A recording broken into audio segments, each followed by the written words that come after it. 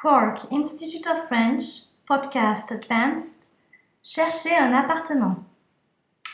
Allô, agence Toulouse-Imo, bonjour. Oui, bonjour, j'appelle au sujet d'une annonce que j'ai vue sur votre site internet. C'est pour une location ou un achat? C'est pour une location, madame. Pouvez-vous m'en dire un peu plus? Oui, c'est l'appartement qui donne sur la rue Courtauld. Ah, désolée madame, cet appartement a été loué hier. Mais quel type d'appartement souhaitez-vous? Nous en avons peut-être d'autres disponibles qui pourraient correspondre à vos attentes. Oui, alors je cherche un appartement T3, pas trop loin du centre-ville, et d'une station de métro, de bus ou de vélo libre. Et quelle gamme de prix recherchez-vous?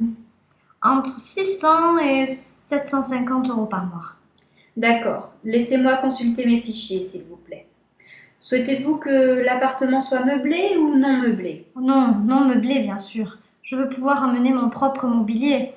Et il me faudrait aussi un parking privé pour garer ma voiture. D'accord, je prends en compte cette nouvelle demande. Un petit instant, je vous prie. Merci beaucoup. Alors, j'ai deux appartements à vous proposer. Le premier se trouve au quartier du Mirail. Oh non, non, non, je déteste ce quartier, c'est trop mal fréquenté. D'accord.